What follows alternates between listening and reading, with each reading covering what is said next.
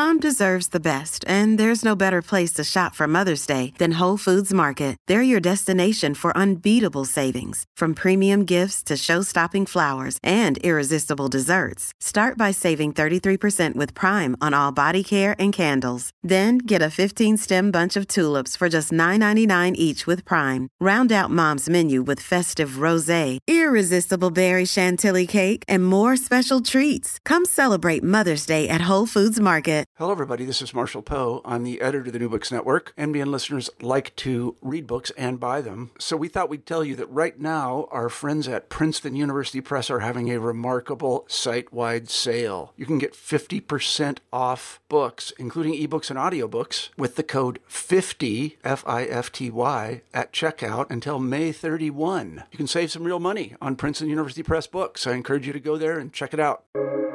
Welcome to the New Books Network. Hi everyone, this is the New Books Network's Drugs, Addiction, and Recovery podcast. My name is Lucas Rickard. Today we're very fortunate. We have Professor Erika Dyck as a guest. Erika's primary interests are in the history of psychiatry, mental health, deinstitutionalization, and eugenics. Erika is the author of Psychedelic Psychiatry, LSD from Clinic to Campus. She's also the author of A Culture's Catalyst, Historical Encounters with Peyote and the Native American Church in Canada.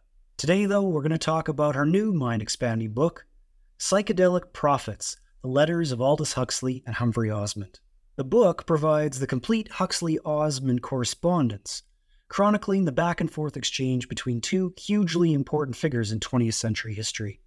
They explored a wide variety of subjects in their letters, including psychedelics, the visionary experience, the nature of mind, human potential, addiction, and death and dying. Erika, thanks so much for being here today. Thanks for having me, Luke. So, Erika, you're not the only one to have worked on this book. Can you tell us a little bit about the team involved? Absolutely. I think this book wouldn't be what it is without the team. We're really fortunate to have support from the trust, the Aldous Huxley Trust Foundation, and Jim Spisak is the executive director of the trust, and certainly well versed in all sorts of Huxley literature, as well as some of the Huxley politics and deeper into the family history. So Jim Spisak, with permission from the trust, pulled together this team.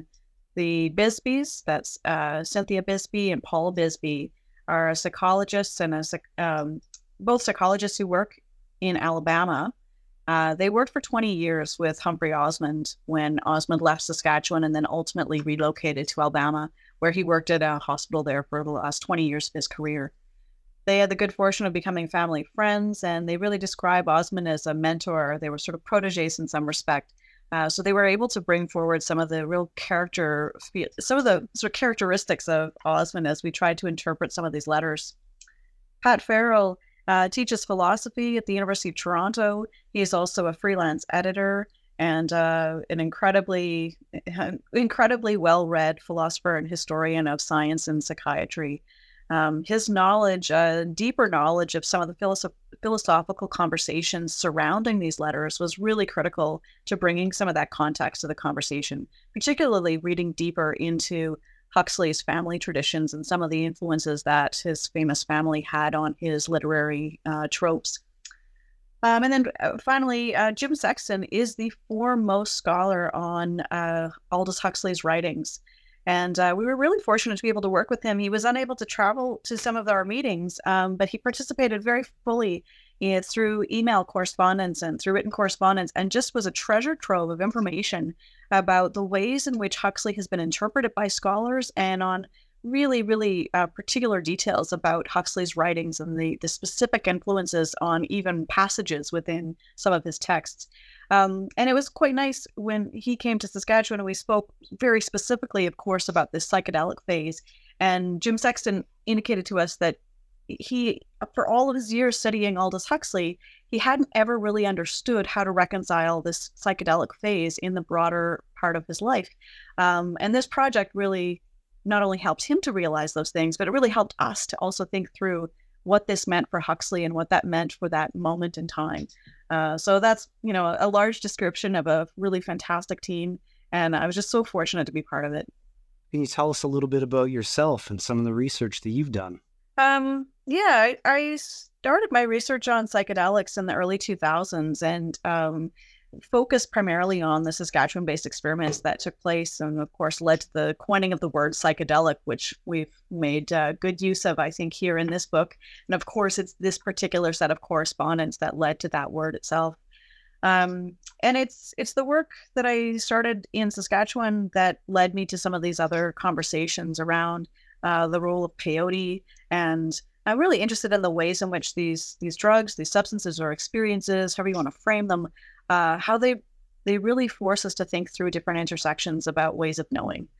So not the drug itself necessarily, but what it represents in terms of people coming together in different ideas, sometimes clashing and sometimes overlapping in different competing notions of healing or spirituality, what counts as a indigeneity. These kinds of questions are partly what has driven me through this research. Can you tell us a little bit about Humphry Osmond and his background? Yeah, Humphry Osmond is a really fascinating character, and I certainly hope that this book draws more attention to him. But I think he's starting in this phase of his legacy. I think a number of scholars are beginning to look at him. So he was born in England. He participated in the First World War. He worked as a surgeon on a Navy ship. And he describes that experience as profoundly influencing his attitude towards medical school and the kind of training that he wanted to go into. He felt very strongly after his experiences on a ship that psychological pain was in fact more interesting as an intellectual project, but it was even more traumatizing and more frustrating as a sufferer of psychological pain. And it really galvanized his experiences there and encouraged him to go into psychiatry in his postgraduate work. He worked in England for a few years and became rather frustrated. And over time, I've come to appreciate this as both perhaps a point in his career where he had relatively little autonomy. He was working for others. He also describes feeling sort of stifled in an environment which he felt was overly psychoanalytical. And he took advantage of an opportunity to come to Canada in 1951. He had responded to an ad that had been placed in the Lancet by the Premier of Saskatchewan, who had also been serving as the health minister. And they were aggressively recruiting people, primarily from Britain, but also from really throughout the British Empire. They were recruiting people to relatively high-ranking positions in research. Osmond showed up in Saskatchewan. His wife never forgave him, I don't think. The winters were a little bit different from London, so was the cosmopolitan nature of the place, or lack of it, if you will. But they moved to this relatively small farming community, which was home to what was then described as the largest psychiatric facility in the British Commonwealth. Now, there are lots of stories that dispute that, but certainly the local folklore was such that people felt that this was indeed the largest Victorian asylum in the British Commonwealth. Within a couple of years, he became the superintendent of that facility, and he described it as, the worst expression of humanity. He found it to be just appalling, the conditions that people faced. We know now from going through records of patients there that about 75% of the people who were committed to that institution lived the rest of their lives in that place. They did not leave. They weren't considered capable of rehabilitation. And it became a warehouse much more so than a treatment facility. And of course, this is not exclusive to Weyburn. We know that lots of asylums suffered the same fate. But Osmond became the director of that place and really set about engaging in reforms that he felt required a different approach to research and a different conceptualization of madness. So Osmond was treating alcoholics at Weyburn? That became part of what he ended up doing. And although alcoholics did not form a large part of the patient population, using what he would eventually call psychedelics, they found that being able to gain insight using psychedelics to prompt a kind of insight or a break, if you will, a sort of spiritual breakthrough. In some, people describe it in different ways. That was particularly effective with people who were suffering from addictions or who had kind of got caught in a rut of behavioral patterns.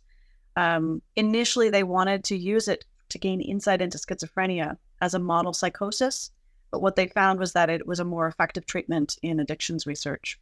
And I presume that his research was contested, or it was debated pretty heavily. Yeah, it's very interesting. Early days, he had quite a lot of latitude and freedom and very supportive colleagues. At least those who wrote to him seemed to be almost universally supportive. Now, there may have been others who decided not to write to him who were deeply critical, but they don't show up in the archival records. There are, let me start again. There's some suggestion that people were critical of some of his ways, but they tended to be much more superficial. People were suspicious of his British ways, for example. They were suspicious of his mannerisms, but not so much on the research itself. And I think in some ways, the lack of criticism is really symbolic of the nature of psychiatric research at that time. This was a desperate state of affairs. There were very few options available to people. And as I mentioned, with the vast majority of people being committed to facilities, psychiatric facilities, and dying in them, there weren't a lot of options. And families, too, were desperate to see better results. And so when he started having some insight and some results, and he certainly had a strong rapport with many of the patients who were living there, I think that maybe overwhelmed some of the criticisms that later formed. He introduced a new element of hope to a place that had been suffering under despair. The former superintendents had been engaged in public scandals. There were problems with people dying due to the work and the labor that was required of patients. So I think, by contrast, it's very difficult to imagine. It's easy to appreciate why people would have embraced this fresh approach, even with some of the criticisms that would be later leveled at him. So it was controversial, or it got controversial. I think it became controversial as LSD became more of a public pariah, as people became aware of it. I don't think people were paying attention to a lot of things that were going on in psychiatric hospitals for a long time, whether that was electroshock therapy, which also occurred at Weyburn and we know occurred even more widely at other facilities, whether those were lobotomies. Again, we know from the historical literature that lobotomies were quite widespread. There were a lot of things going on. We would suggest even a lot of medical experimentation taking place that did not have a lot of public oversight. So Huxley, by contrast, is a world-famous writer. He's a networker. He's a dilettante, if you will. He's dialed into all sorts of networks, rich and famous. He's written The Doors of Perception and many other well-selling, good-selling. This sucks. I'm not going to. I hate that question. Look at your question. I'll just start again. So, Erika, can you tell us a little bit about Aldous Huxley and his early days, how he got to interact with Osmond? Yeah, I learned a lot about Huxley from this project, and I went to high school in the 1990s, so I had to read Brave New World like many others, and I understand that that's still the case. So we've had, generations of students who were raised on Brave New World and this dystopic literature. And for me, that was, a large part of what I knew about him coming into this project. And so it was really wonderful to have an opportunity to focus on, learning a lot more about him. We know that Aldous Huxley not only was celebrated in his own right, but he comes from a rather famous family. And I think he carried almost the burden of that reputation forward as he relocated to the United States, as he did in the 1920s. So I just want to go back for a moment because I think it's important. His grandfather, Thomas H. Huxley, was better known as Darwin's bulldog. So a fierce proponent of evolutionary biology and really on the cutting edge of challenging some of the Victorian ideals about ideas of heredity, about the limits of religion as a governing force, the limits of the state in organizing human behavior, etc. So, he grew up in this family where his grandfather is a household name and continues to be in many circles for generations beyond. His brother, I'm sort of picking a few examples here. His brother, Julian Huxley, in many ways followed in the footsteps of his grandfather. He himself was an evolutionary biologist. He was knighted, and he became the president of the British Eugenics Society. And he's a formidable force, a well-known figure.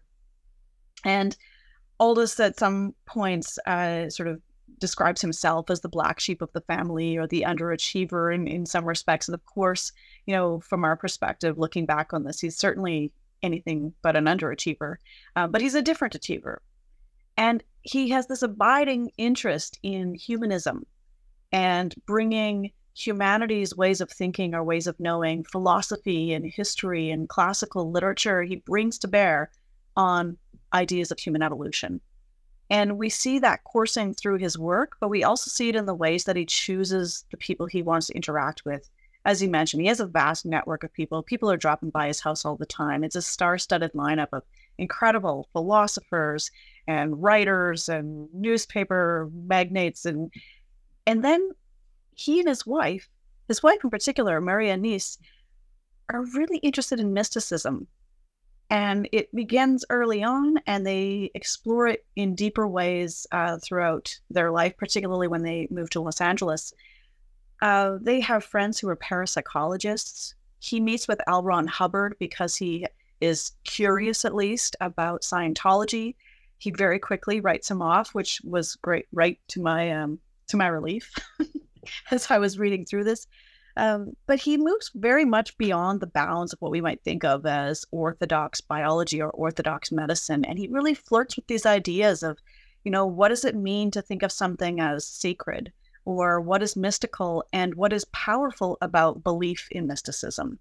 So he's really interested in sort of the evolution of the human psyche and how it perhaps bounces back and forth against these sort of harder biological lines, and where mysticism and consciousness begin to influence our evolution as human beings. And I find that to be a fascinating interplay of ideas. And he is incredibly articulate in the ways in which he even works through his raw musings on these kinds of topics. And so the letters, although they're very candid and indeed letters, they're like mini essays in some places where he's playing with an idea. And so I find them just delightful to read from this almost lyrical writer. You've got these two characters, Humphry, Osmond, who listeners might not fully know much about, and then Aldous Huxley, who listeners probably know lots about. They've been trading letters over 10 years. So can you just tell us a little bit about their relationship? Yeah, the letters are really a wonderful window, not only into a beautiful relationship that very quickly becomes a strong friendship. So you have this wonderful relationship evolving through the letters, but you also get this incredible window and set of insights into a changing world for two British men who feel displaced from their home territory, who are participating in, or they're witnessing really, the Cold War, and they're commenting on it at the same time. They feel really invested in the outcome of some of these international conflicts, of which they feel like they are kind of a fly on the wall. So in 1953, Aldous Huxley discovered through he has, of course, an illustrious network of friends. One of his friends had told him that there was a fellow in Saskatchewan doing work with these mind-altering substances. Of course, this is before the word psychedelic is coined. And Aldous Huxley wrote to Humphrey Osmond and invited him to come and see him and introduce him to some of these chemicals. And we know, of course, through Aldous's writings that he'd already flirted with different ideas about drug experiences or consciousness-raising experiences, different things, whether it's Brave New World and Soma. He kind of plays around with some of these ideas in his other books. So Humphrey Osmond describes how he received this letter, and he was already a big fan of Huxley from his writings. He nervously got into his car. He brought mescaline with him, crossed the border with ease. This is before Colorado had passed its mushroom laws, but mescaline, of course, is from the peyote cactus, not to be confused with mushrooms. He drove to Los Angeles. He met Aldous Huxley and his wife, Maria, and they had their first mescaline experience together. And it's beautifully captured in the letters. And of course, this immediately forged a very strong bond. And they continued to write letters, as you said, for the next 10 years, right up until Huxley's death. In fact, Osmond is one of the eulogists at his funeral. And at one point in the letters, and you may know this, or listeners may know, that Aldous Huxley suffered from degenerative eyesight. And so his letters become shorter and less frequent as he ages and as his eyes go. And for some time, his wife took over the writing of it. And you could really see the families kind of blending as well, really forging these strong relationships. And at one point, Maria wrote to Humphry Osmond, and she said, we treasure your friendship so much. I'm paraphrasing here. You were both a grandfather and a son to us. And I think that really captured the kind of warmth of their relationship. They looked up to Humphry Osmond and they really marveled at his ideas, but they also, there was a 20-year age gap between them. They also had him almost like a son. They, of course, had their own son, but he was such a frequent participant in their family events, and they made sure to always visit and coordinate family trips and whatnot, that he really did become like part of their family. That's just fascinating. Can you say then, as you're working through some of these mini essays or lyrical letters, how did you go about with the team involved making them accessible? What did you do to the letters? Very little. That's the short answer. Mm-hmm. We didn't want to. We wanted readers to be able to play with the letters and work with the letters on their own terms. And to that extent, what we wanted to try to do is merely provide a little bit of scaffolding so that the letters are dotted with names, sometimes first names, sometimes last names, sometimes both, sometimes nicknames. And, reading the letters from front to end is a daunting task. I noticed that. Yeah, when I was reading that.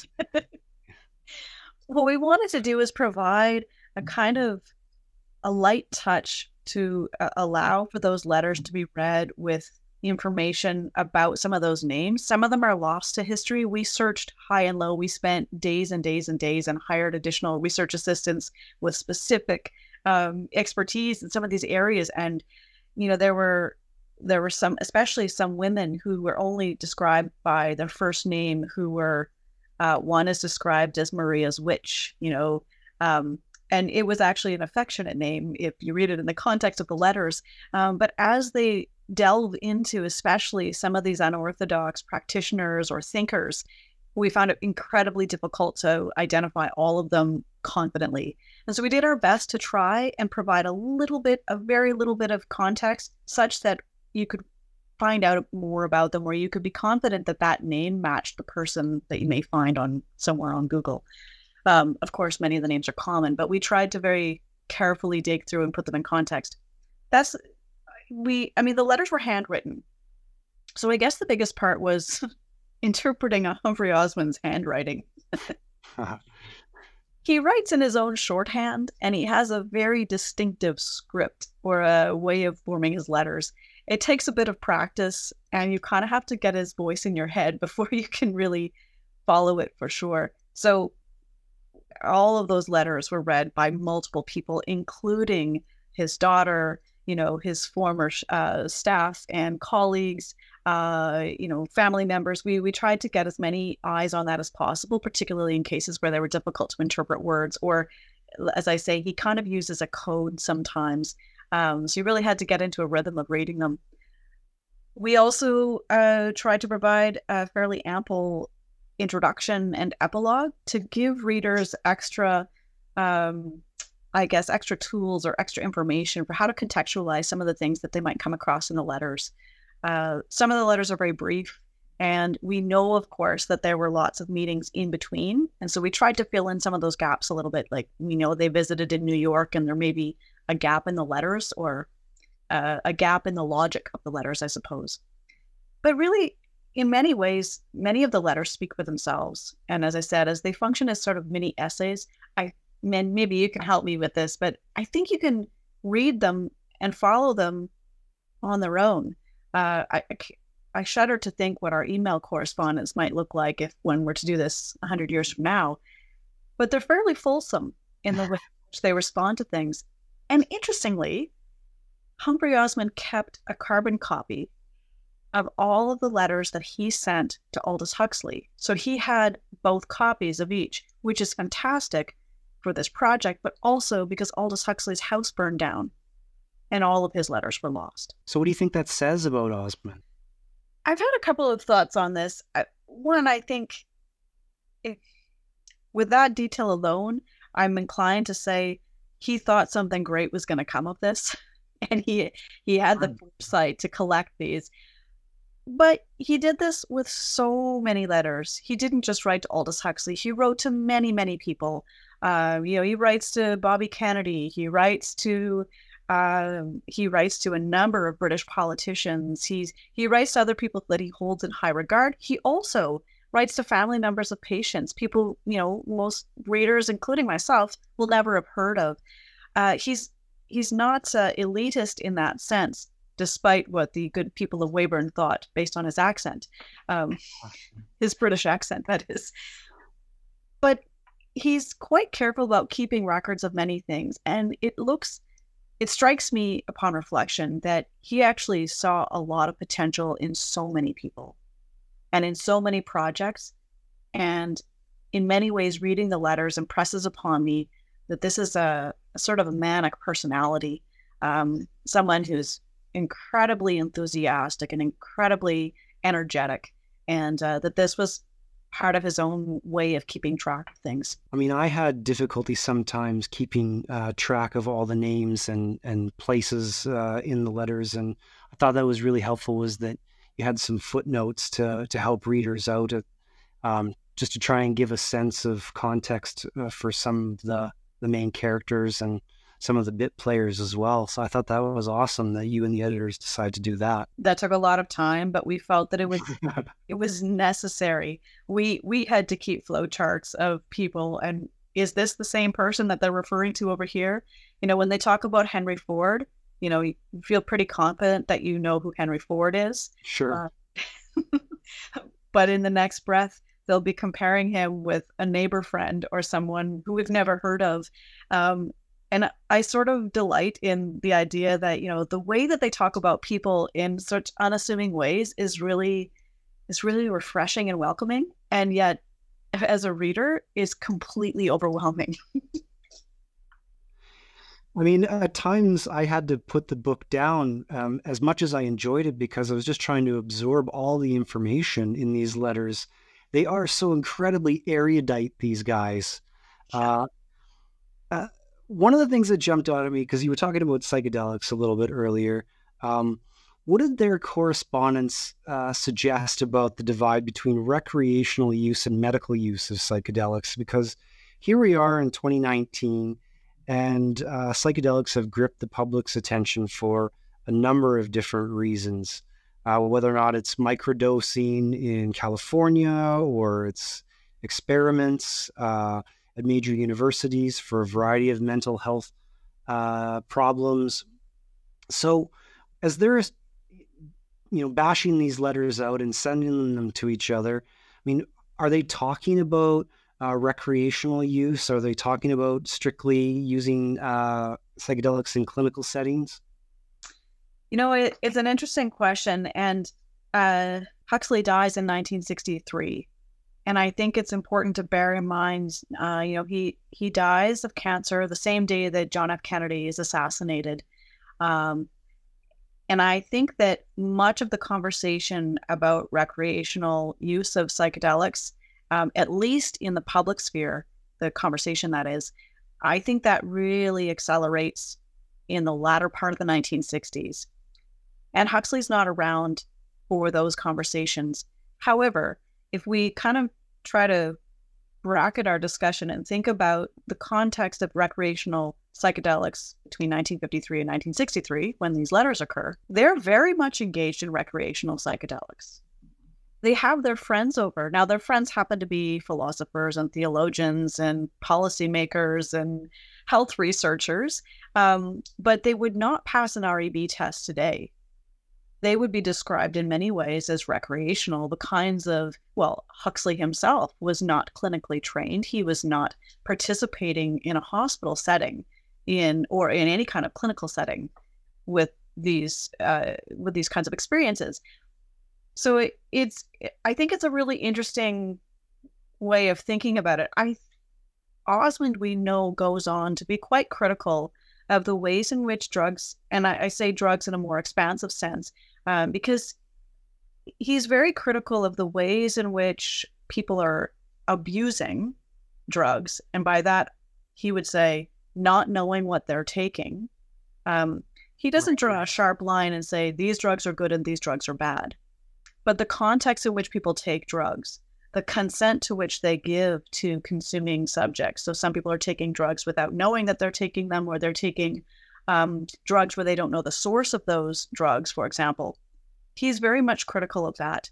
And I think it's a slight difference in, like, it's not a clean line between acknowledging the safe use of recreational drugs, but he's very keen on knowing the kinds of drugs that you're taking and knowing the outcome, knowing yourself well enough to know whether or not this is going to be a safe or positive experience. And I would say, even in terms of describing positive experience, he's very expansive in what that might entail. You might have horrible hallucinations, but it ultimately could be positive for you. It might lead to some sort of recovery. Precisely. And I think if one is to read the letters with that in mind, I mean, they're quite liberal in the sense of what drugs can do for us as a human civilization, if you want to kind of borrow Huxley's evolutionary terms. They're very curious and very keen on intellectualizing and trying to find vocabulary to talk about what that could mean. It's hard not to read them, though, knowing what happens a few years later, knowing what happens at the end of their relationship after Huxley's death. We know that there are other contexts in which these drugs are being taken and other vocabularies being assigned to the meaning of drug taking. And Osmond weathers those storms, but he really retreats from the conversations about psychedelics at that time. And it helped me, working with the Bisbees, Cindy and Paul, really helped me to appreciate that period for Osmond. They worked with him for the next, for a 20-year period after this phase of his life and his career. And they said he never mentioned psychedelics, or he rarely mentioned psychedelics. And so I think it's really telling how that played out for him, that his notion of who should take them, what was recreational, what was acceptable, was a very different context, a different cultural climate. Does that answer your question? Absolutely. And it's incredibly intriguing. And what you're talking about really is the acceleration of the counterculture in the mid-1960s, carrying into the early 1970s. And that Huxley dies in 1963 before that really heats up. Yeah, so Huxley was still alive when Timothy Leary lost his job at Harvard, for example. And here we get maybe a little bit of window or little insight into how they responded to Leary. And I think Leary, in many ways, comes to epitomize this sort of countercultural response. They're very critical of Leary right up front. But their critique is not leveled at him because he takes psychedelics or because he's interested in trying out these different experiences. Their critique is that he's being reckless and irresponsible in his promotion of them. And they take that very seriously. They promote it, of course, amongst their friends. And they also, in fact, Osmond goes and meets with students and he goes to Haight-Ashbury. He's not elitist in the sense that he thinks people shouldn't take them. He wants people to have knowledge, sort of informed consent, if you will. And that's part of what they are frustrated with Leary about, is encouraging a kind of hedonism that they don't endorse.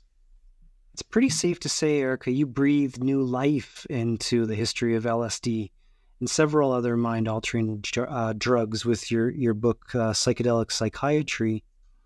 And I guess it's roughly 10 years old now.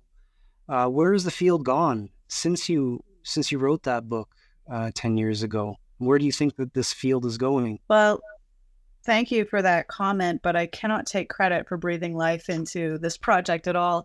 As a historian, I tend to keep my gaze firmly on the rearview mirror. And I think that it's a real coincidence that a number of studies started coming out right around the time that I published the book, not because I published the book, but totally coincidentally. For whatever reasons, there seems to be a softening of some of the regulations or some of the taboo. And I think in order to understand why that is the case, we do need to look at the deeper context. I don't think that there's been a eureka moment that, a drug has been proven efficacious in a certain setting. I think more there's a general frustration or a cultural unease about the ways in which we have been endorsing certain products or certain substances and not allowing for others. We know historically, and you of course know this better than most, probably having written 3 books yourself on this topic, that over the last 60 or 70 years, our human society has imbibed in more pharmaceuticals and psychopharmaceuticals than ever before in human history. And I think that has changed the ways in which we talk about, understand, the ways we interpret risk, and the ways we accept chemicals into our homes and our bodies on a regular basis. And I think it's sort of catching up with us. I think it's a moment where whether people are working in neurosciences, in pharmacy, in history, in anthropology, I think there's a sort of catching up with that realization that this has now become the new normal, or the new modern even, if you will, and questioning that is a kind of natural evolution of human philosophy as well. So bearing all that in mind, why do you think the history of psychedelics is important to understand in 2019 and then in the future? I think in a very direct manner, the revisiting of psychedelics, or as some people are calling it, the psychedelic renaissance, really it demands that we pay attention to this past a little bit.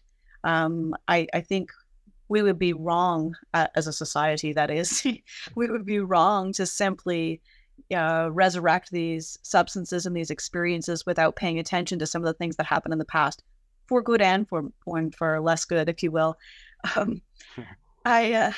I think we need to be careful not just about the sort of psychological or physiological or biological implications of consuming psychedelics, but we also need to pay attention to the social, cultural, and political elements. Why were these drugs regulated in the way that they were?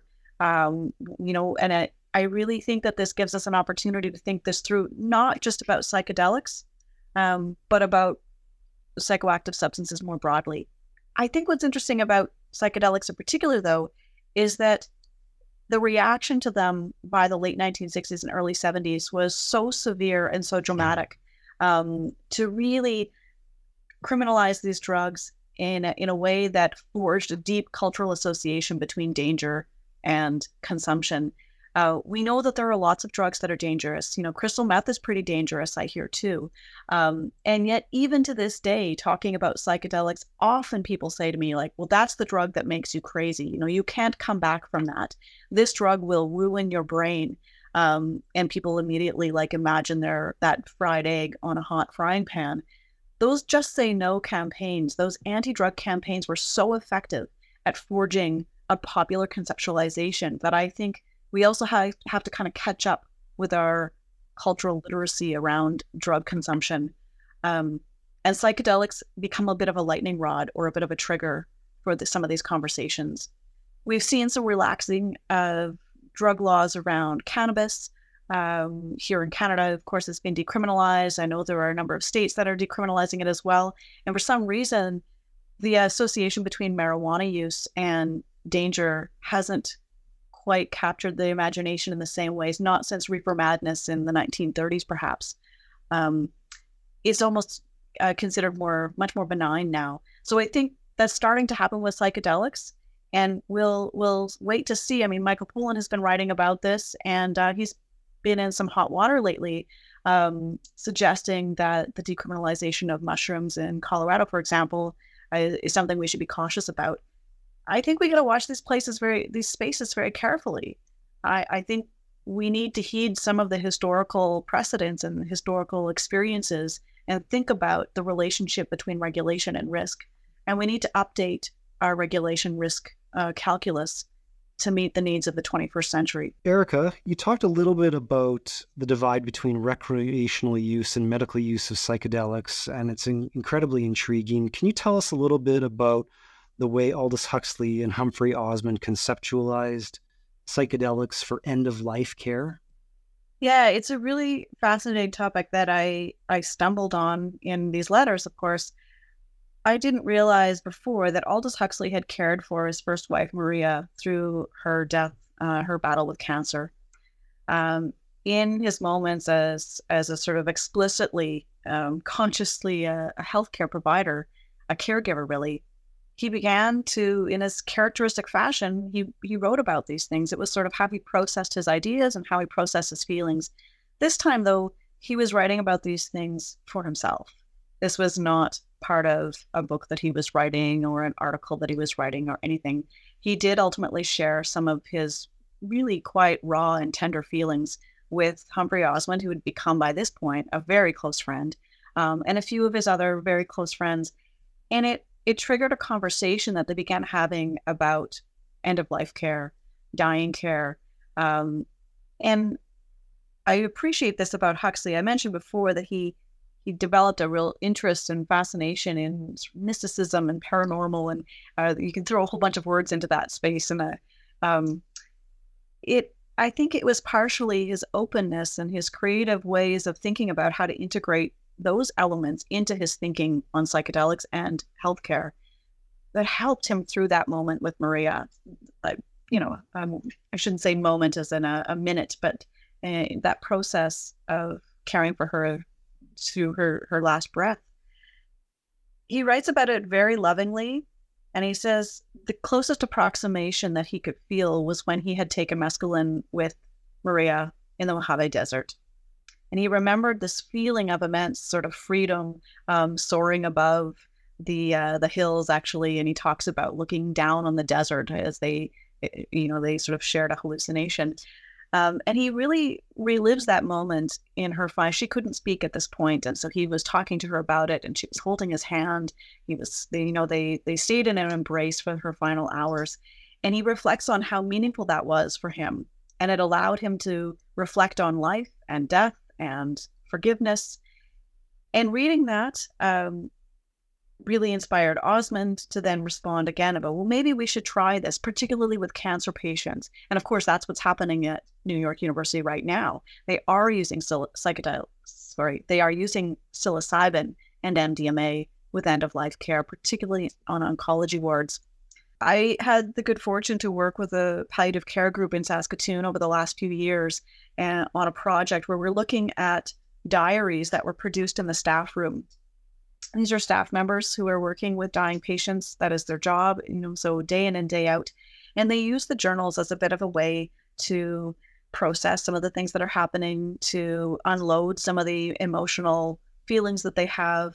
And the diaries are really a rich source for reflecting on how people were coping with working in dying care. I've also had the good fortune to work directly with some of the people who worked on that unit in the 1990s when it first opened, and sharing with them some of these ideas about psychedelics and comparing them with some of the conversations that were taking place in the palliative care ward has been really fascinating. Mm-hmm. Here again, we have a Catholic hospital providing end-of-life care. They have not publicly been very open towards psychedelics or any kind of introduction or decriminalization of many of these psychoactive substances. And here, the staff said, that's kind of a neat idea. This drives us towards some of the things that we've been trying to articulate or that we have articulated in a different context. And again, if we talked about this on a pediatrics ward or, in any other ward on the hospital where recovery is the main model in operation, it's really challenging to imagine trying out these ideas. But here in palliative care, there's a different culture at play. And I think it's an interesting space to test some of these ideas. Erika, LSD is being used for a variety of different purposes now, and it was tested for a variety of different purposes in the past, obviously. Can you say just a little bit about how it's been used for addiction? Yeah, thanks, Luke. What I've always found fascinating about the psychedelic approach to addiction is that it is supposed to be a one-time use model. That is, a subject or a patient would have a single dose experience. It may last 8 to 10 hours, but the single dose was described as equivalent to 10 years of psychotherapy. Wow. Now, I can't say for certain that that is true, but that's certainly the kind of language that was being used on a variety of different units, not a single person claiming this, but it became sort of common discourse on a number of psychedelic units. That being the case, if you imagine now applying that into an economic model, it's not very attractive for a pharmaceutical company. The single dose, the single dose therapy flies in the face of most of the psychopharmaceutical models that we see today that are daily use, lifetime use in many cases. So I think that there's a really strong economic push against that. I think, though, 60 years later, 70 years later, part of that cultural reflection on this moment may also incorporate some of these economic concerns in a different way. Psychedelics first came on the market, so to speak, at the very same time, the very same decade that many of the first-class antipsychotics and antidepressants came into play. So I think they were competing both in terms of a methodology as well as in terms of an economic framework. And we're now in a very different space in terms of how we might generate some kind of criticism towards that economic model. You know what occurred to me? It seems that psychedelics, if it was a one dose and you're cured kind of therapy, would be putting Bill Wilson and AA out of business. Thank you for that correction. It's true. The pharmaceutical sort of interruption was a one-time use, but it wasn't a one-time equals cure. It was a one-time, like, disrupt the kind of, if you imagine addiction, and I not everyone will describe it this way, but if you imagine it as kind of rutted behavior or behavior that has fallen into ruts, in order to kind of kickstart the process or get some insight into those ruts, there needs to be some kind of, well, Bill Wilson would describe it as hitting rock bottom or seeing God in his words. But what Osmond and others would say is that this kind of intensive insight, this dramatic break almost, will help to generate the insight required to get on a path of a different form of recovery. So to get you going to AA, to get you regularly seeing a social worker or a therapist or whatever it might be, to then get you on a path of recovery that you perhaps, and their argument is, that people were resistant to doing before while they were still firmly entrenched in those ruts. What's next then? I mean, now that you have gotten Psychedelic Prophets, the letters of Aldous, Huxley, and Humphry, Osmond, out to readers, what are you turning your eye on? I'm really interested in continuing to watch the psychedelic space. I think that it's such a rich intellectual area. I mean, we know that it is inherently interdisciplinary. It is fascinating to the public. People are excited about what this means. And I think people are also quite cautiously concerned about what this might mean. And I think that's a really interesting set of conversations to have. Lately, I've been exploring some of the history of palliative care, particularly because I'm curious about the application of psychedelics in palliative care. And again, although I'm inherently interested in the psychedelic element of that, I think the relationship between psychedelics and palliative care is another example of a space in which we have these challenging contests about what's the right thing to do. Here we have a healthcare arena where the expectation is not rehabilitation. We're talking about trying to enshrine elements of dignity. That's a really different conversation than trying to find a way to cure something or rehabilitate or facilitate some kind of recovery model. When we're talking about dying with dignity, it's a really different set of ethical and medical conversations. And so I think the introduction of psychedelics in that arena is a really fascinating space for how we think about the ways we want to care for one another. And also some of the elements of healthcare that have been quite uncomfortable, I think, over the last 100 years. And I don't mean dying care as an inherently uncomfortable subject. I mean, is it okay to talk about spirituality in the hospital? Is it okay to not have visiting hours, but rather have families or prayer groups or social workers present in this otherwise clinical space or space that's reserved for clinical encounters? And even if we want to push that a little bit further, should our healthcare system be updated to acknowledge the many, many spaces where healing takes place that is outside the clinical context?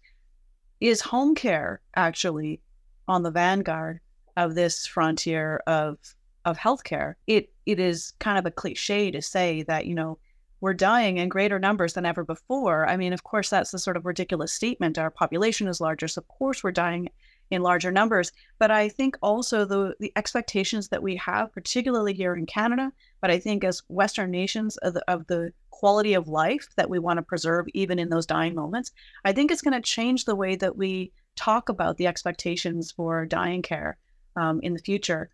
And I really hope that this allows us to have a more expansive and more creative set of conversations about those intersections about citizens, human rights, and healthcare.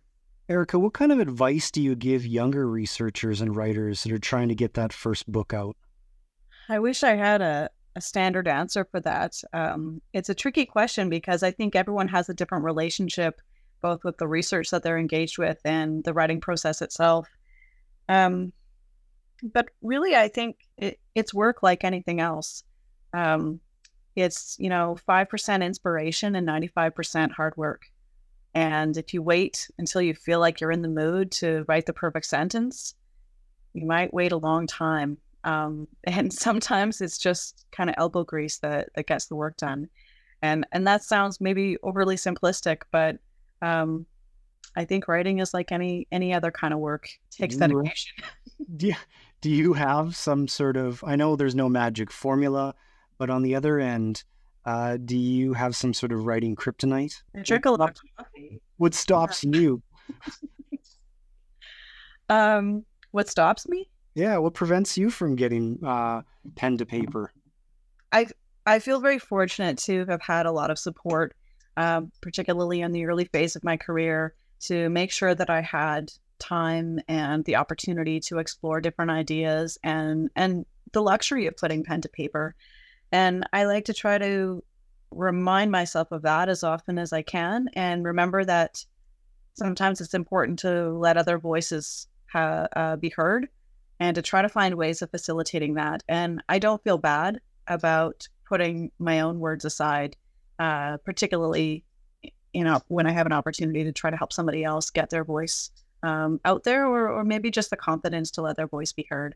I don't know if that really answers the question. It's I'm really proud of the people that I've had an opportunity to work with, and I'm very proud of the work that they're doing, and I'm excited to see them feeling enthusiastic and getting recognition for the original work that they're bringing and the challenging questions and ideas that they bring to this community, and I think that's really exciting, and I really want to encourage that. Maybe this is a great place to end. I want to thank you so much for being here. Erika's book, Psychedelic Prophets, The Letters of Aldous Huxley and Humphrey Osmond, captures a relationship of two very clever minds, and I think adds wonderfully to the contemporary discussions about LSD and psychedelics more generally in today's society. Thanks so much, Erika. Thanks, Luke.